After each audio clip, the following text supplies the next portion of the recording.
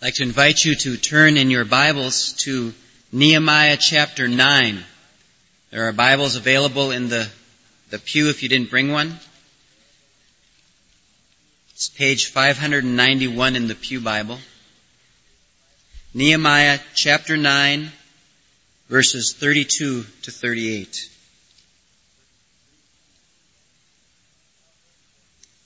Now therefore, our God, the great, the mighty, and the awesome God who does keep covenant and loving kindness, do not let all the hardships seem insignificant before Thee, which has come upon us, our kings, our princes, our priests, our prophets, our fathers, and on all Thy people, from the days of the kings of Assyria to this day.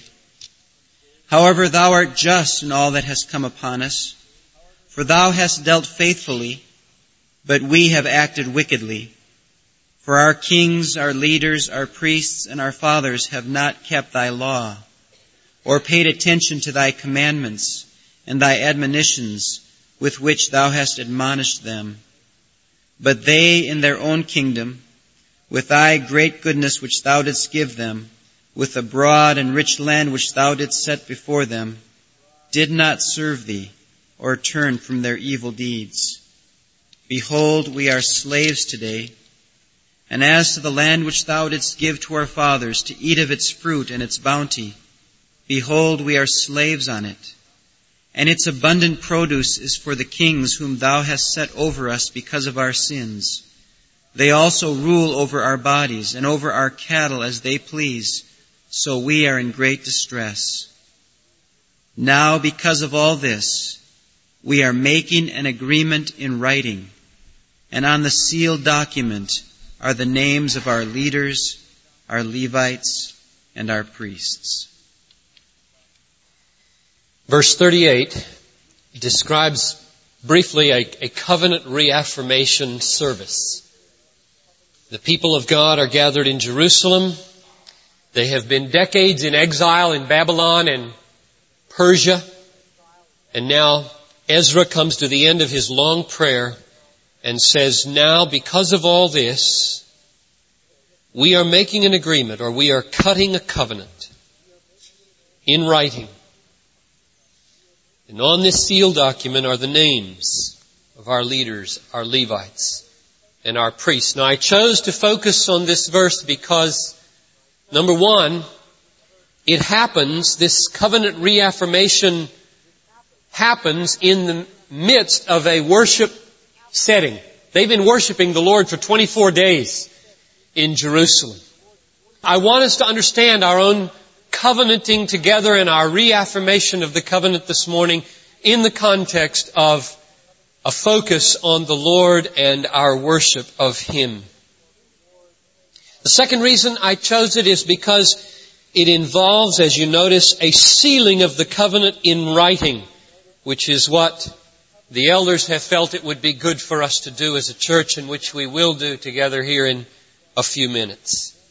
And the third reason I chose it is because it comes at the end of this great prayer, and the focus of this prayer is on the magnificent, sovereign, covenant-keeping grace of God over against the backdrop of Israel's disobedience and rebellion. And so for those three reasons, it seemed like a great place to meditate for a few minutes as we move into our covenant reaffirming this morning. So let me try to set the setting here for you so that you can see why this is so powerful, a place to reaffirm our own covenant. It's 445 years before Jesus. And Nehemiah has brought back from Persia the third major contingent of Israelite people, and their job has been to rebuild the walls of the city against tremendous opposition. And they have worked on it, and they finished it at the end of chapter 6. And then chapter 7 gives a genealogy of those who came back with Zerubbabel in the first wave of exiles returning. And then chapter 8 says that on the first day of the seventh month, the month of Tishri, which roughly corresponds to our September, the people asked Ezra, who's the priest who brought back one of those first contingents, read us the Mosaic Law. We have not heard it for a long time. And so he took his position on a big wooden erected pulpit and he read for half a day. And when the people heard the Mosaic Law read, they were broken.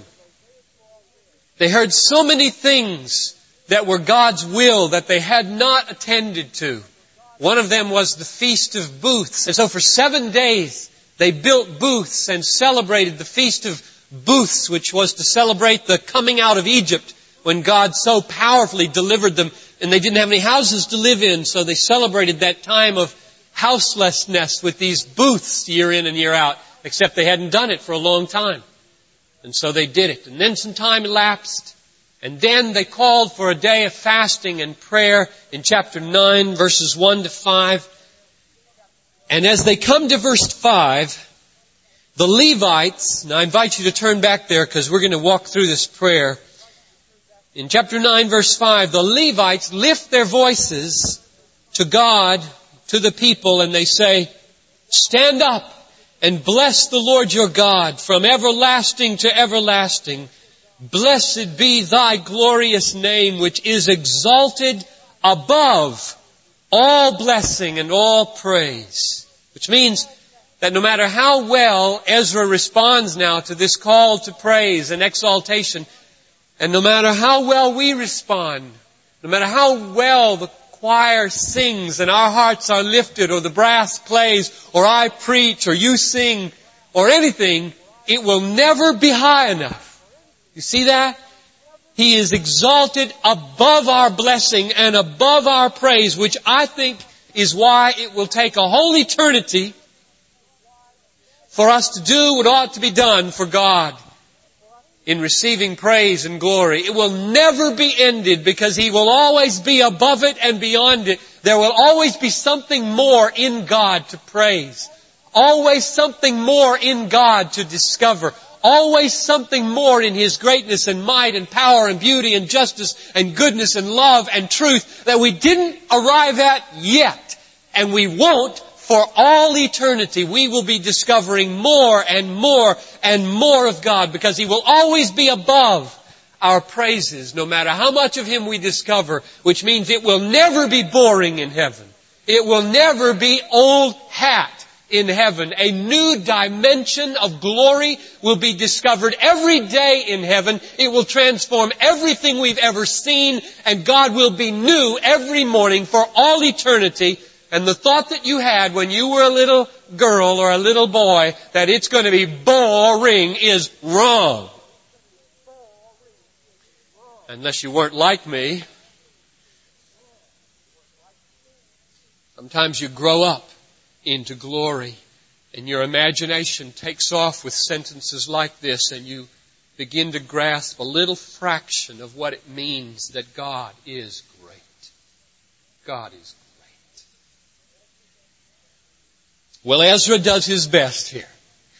They call him to praise and bless along with all the people, and he does his best, and I don't think you could do any better in this world than Ezra has done here. And so what I want to do with you is walk through Ezra's prayer from verses 6 down to the place where he gets to the covenant reaffirmation, and we will join him then in that. He begins where we and our created life begins, at creation. Verse 6, God, you made the heavens, you made the earth and everything in them. Verses 7 and 8, then you chose Abraham for yourself, and you made a covenant with him to give him and his descendants the land after him. And then verse 9 and 10, down in Egypt our fathers cried, and you heard their cry, and you delivered them with signs and wonders, and made a name for yourself. Such a name at the Exodus that centuries later, here it is, 8 centuries or so later, and your name is still great because of that great deliverance at the Red Sea. And then verse 12, you guided them in pillars of fire and cloud. And verse 13, you gave them at Sinai good statutes and good commandments. And then verse 15, you gave them bread from heaven, and you gave them water from the rock. And then you told them, take the land, and they took it by your power And then, verse 16, the response of the people in all of this. The people acted arrogantly. They became stubborn. They refused to listen. And they tried to go back to Egypt. But then, what does God do? What is He like in this kind of situation? Verse 17, you are a God of forgiveness, gracious, compassionate, slow to anger, abounding in loving kindness, and you did not forsake them. Verse 18 and 19. Even when they made for themselves a golden calf of molten metal and said, this is your God who brought you up out of the land of Egypt, and committed great blasphemies, you in your great compassion did not forsake them in the wilderness. Now let's just pause here in our walk through the prayer and make sure we're not missing the point. This is the point of this prayer. This is the kind of God He is. Grace upon grace, goodness upon goodness, blessing upon blessing. The response, arrogance, disobedience, rebellion, idolatry, and blasphemy. And God, slow to anger, abounding in steadfast love, keeping covenant, good, merciful, compassionate. When we come to make covenant this morning with each other and with God, we don't come like this. We don't say, well, here we go. Let's make the best of it. Screw up our courage. Get our willpower up. It's not the way we come. We come because there's a God like this in heaven. And He has come down and He has offered to make covenant with us. And the only hope we have of fulfilling the promises that we're going to make is that this is the kind of God we have. That when we stumble and when we fall and we break covenant, God will come after us. And He will be compassionate and He will be slow to anger. And when we turn and say we're sorry, He will forgive. The frown will be removed. The smile will return, and grace upon grace will abound to us. And if that is not the kind of God that we have, there will be no success and no point in moving ahead with any covenanting with each other or with Him. But He is that way, and that's the point of this prayer. This prayer is moving to verse 38, where Ezra says, because of all this, and the this is this, this is this, this is it. He's gracious. Let's keep going and you'll see it as the interplay between Him and His people becomes even more painful. Not only did He not forsake them, but He pursued them with goodness and mercy again and again. Verses 20 sort of piles blessing upon blessing here. You gave your good Spirit to instruct them. You gave manna and you gave water. For 40 years their clothes didn't wear out on their back. They overcame kingdoms. They entered a land. They possessed cities that they hadn't built, fertile lands that they hadn't tilled, houses, cisterns, vineyard, olive groves, fruit trees. Look at the end of verse 25 where it sums it up. And they reveled in your great goodness. They bathed and they flopped around in the wading pool of God's goodness as little children. It was an ocean of goodness being poured out upon Israel.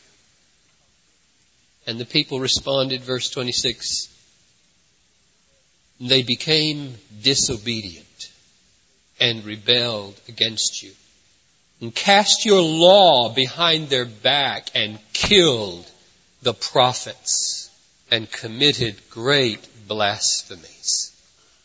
God's response, verse 27, therefore you delivered them into the hand of their oppressors, especially during the seasons of the judges. But when they cried to you in the time of their distress, you heard from heaven, and according to your great compassion, You gave them deliverers who delivered them from the hand of their oppressors. Their response, verse 29, they turned a stubborn shoulder. They stiffened their neck and would not listen. God's response, verse 30, you bore with them for many years and admonished them by your Spirit through your prophets. Their response, they would not give ear. God's response, the Lord gives them into exile, at the end of verse 30. But, B. Raymond Edmund wrote a book one time called But God. All the times in the Bible where the dead-end street of sin was hit. And the next line begins, but God. Verse 31. But in your great compassion, you did not make an end of them or forsake them. For you are a gracious and compassionate God. Now that brings Ezra to the point of petition. He hasn't asked for anything yet in 20-some verses. 25 or 26 verses. Everything is just the celebration of God against the backdrop of the failure of Israel. But now he comes to ask of God. And he asks that God would look with favor upon his people surrounded by their enemies. And he begins his petition in verse 32 with this word, now. Now, therefore. Now what? Now that what has been seen? And now that this is the kind of God you are. Now that we have seen this. And it goes like this. Now, therefore, our God, the great, the mighty, the awesome God, who does keep covenant and loving kindness. That's the now. Now that we have seen greatness, mightiness, awesomeness, covenant keeping, loving kindness, now we ask. Because if that weren't true, we couldn't make a covenant. We couldn't ask for your help. There would be no enabling for a people like us. But that's the way He is. And that's the point of the prayer. And that's the point of the preparation. And now we come to the covenant, verse 38, the climax. Now, because of all this, because of all what? Because of all this centuries-long, great, mighty, awesome, covenant-keeping, loving work of God. Because of all that, we make an agreement. And we write it and we put our seal to it.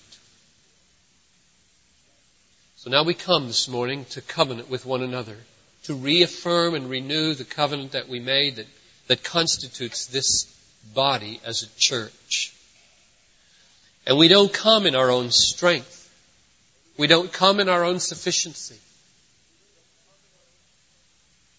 We don't even come by saying, well, covenant community is a beautiful thing. And it's beautiful enough that we should really try and work hard to make it happen. Rather, the spirit in which we come is the spirit of Ezra. God is great. God is mighty. God is awesome. God keeps covenant. God has loving kindness. And because God is that way, there's hope for people like us. That when we lift our voice in a moment and covenant with one another, there's hope that He would come to us. And when we fail, restore us. That He would give us strength to fulfill our commitments to one another. We do not gather here in our own strength.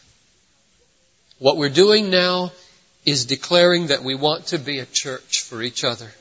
We want to be a church for the wider Christian community. We want to be a church for the world and for Minneapolis and St. Paul. We want to be a church for the glory of God.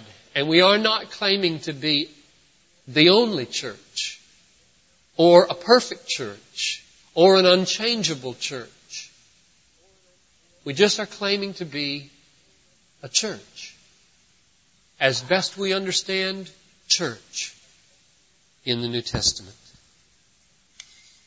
Now, I know that in this room there are dozens and dozens, perhaps a couple hundred non-members.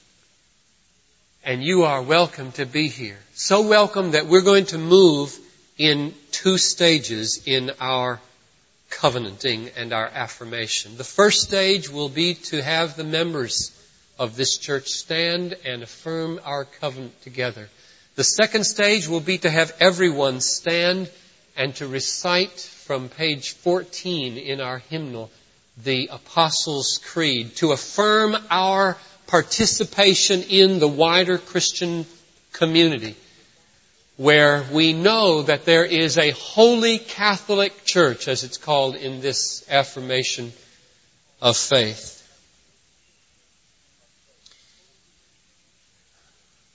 Before we do this, I want to pray, and before I pray, I would like to ask all the members of Bethlehem Baptist Church to please stand. Would you stand?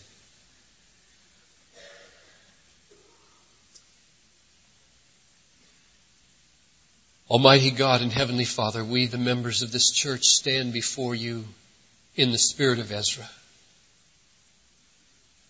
We acknowledge that without you, we would have no hope whatsoever, because you would have given up on us long ago. Were you not a great, a mighty, an awesome, a covenant-keeping, and a loving God?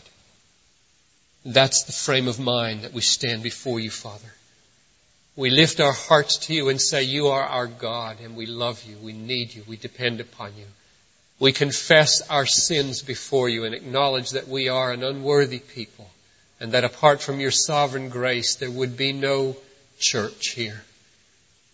O Lord God, we humble ourselves and ask that you would come and make our covenanting now real. Make it true. Grant that every word we speak, O God, would be spoken in the power of the Holy Spirit, and grant that this church would never be the same again. We have longed, Father, for months that you would reveal to us more and more what it means to be the church for one another and for the world and for your glory. And now we long to make a significant step of growth, to place a milestone here and never turn behind it. Would you come? And would you sanctify this moment? And would you accept our fresh consecration of ourselves to you? In Jesus' name, amen. And I invite all the members to turn to the back of the worship folder, or if you want to read from the copy of the Church Covenant that many of you have.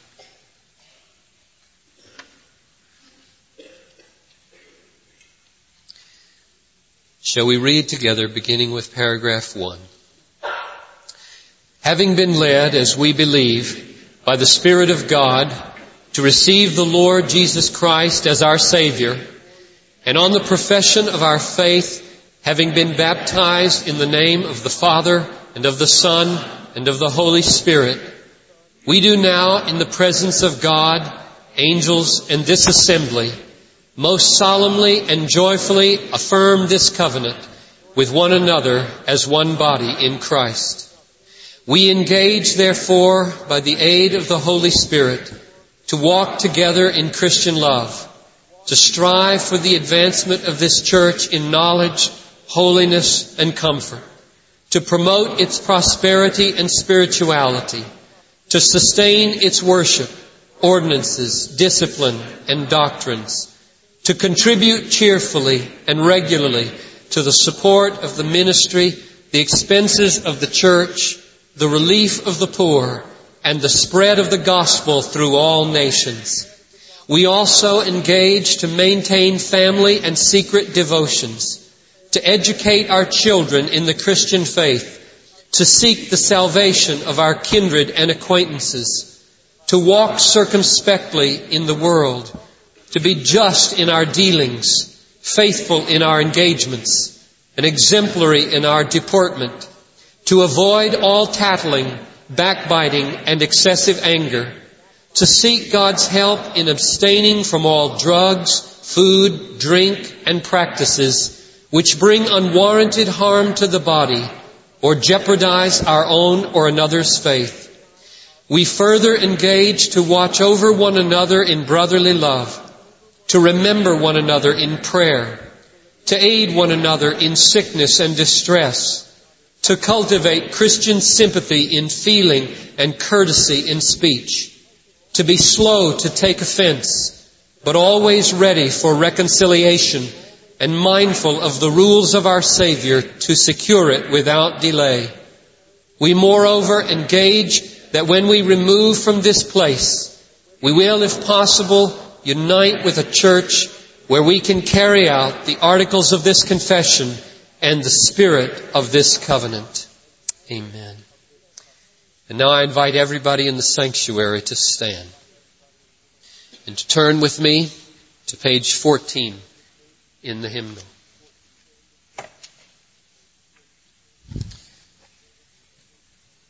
This great affirmation has that phrase in it, the Holy Catholic Church, that is the holy universal body of Christ, far beyond and greater than Bethlehem's family, which covers all the countries and all the centuries, past and future. Let's affirm with them our great central affirmations. I believe in God the Father Almighty, maker of heaven and earth, and in Jesus Christ, His only Son, our Lord, who was conceived by the Holy Spirit, born of the Virgin Mary, suffered under Pontius Pilate, was crucified, dead, and buried. The third day He rose from the dead.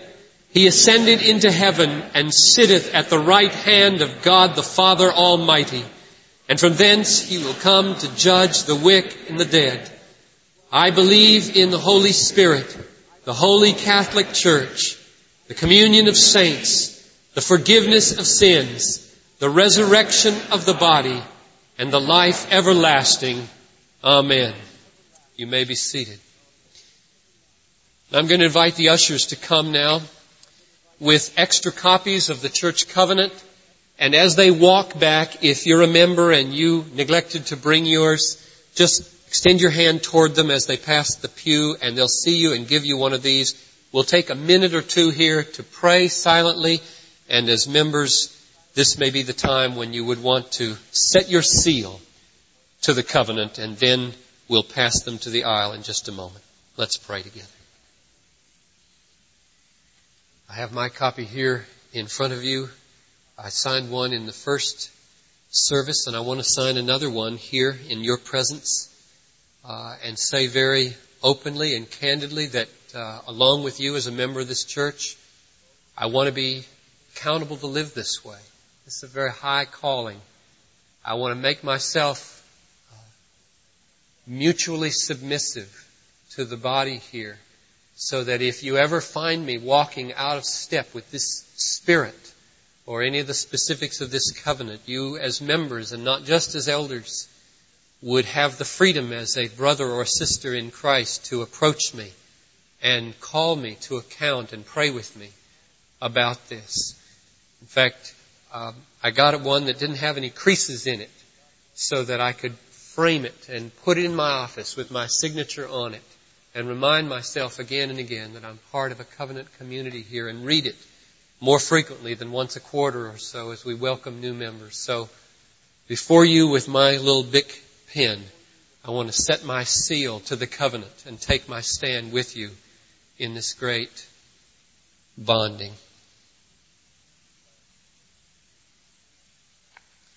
And I want to invite the ushers to come to the front as you pass yours to the aisles, and we'll collect them and take them up. And while they're doing that, would you turn to hymn number 700, which will be the affirmation that we make in song together. Lord Jesus, we lift this cup in your presence and say, you are great, you are mighty, you are awesome, you are a covenant keeper, you are loving. You are everything we need. You are the food for our soul's hunger and the drink for our soul's thirst. It is great to feast with you. It is greater to feast on you. It is the greatest thing to be together in a common feast on the grace and the glory of yourself. Oh, strengthen our faith. Strengthen our love for one another and for you and for a lost world. May from this Sunday forward we be a new, fresh, strong, loving, caring, courageous, risk-taking, God-exalting people as we drink together.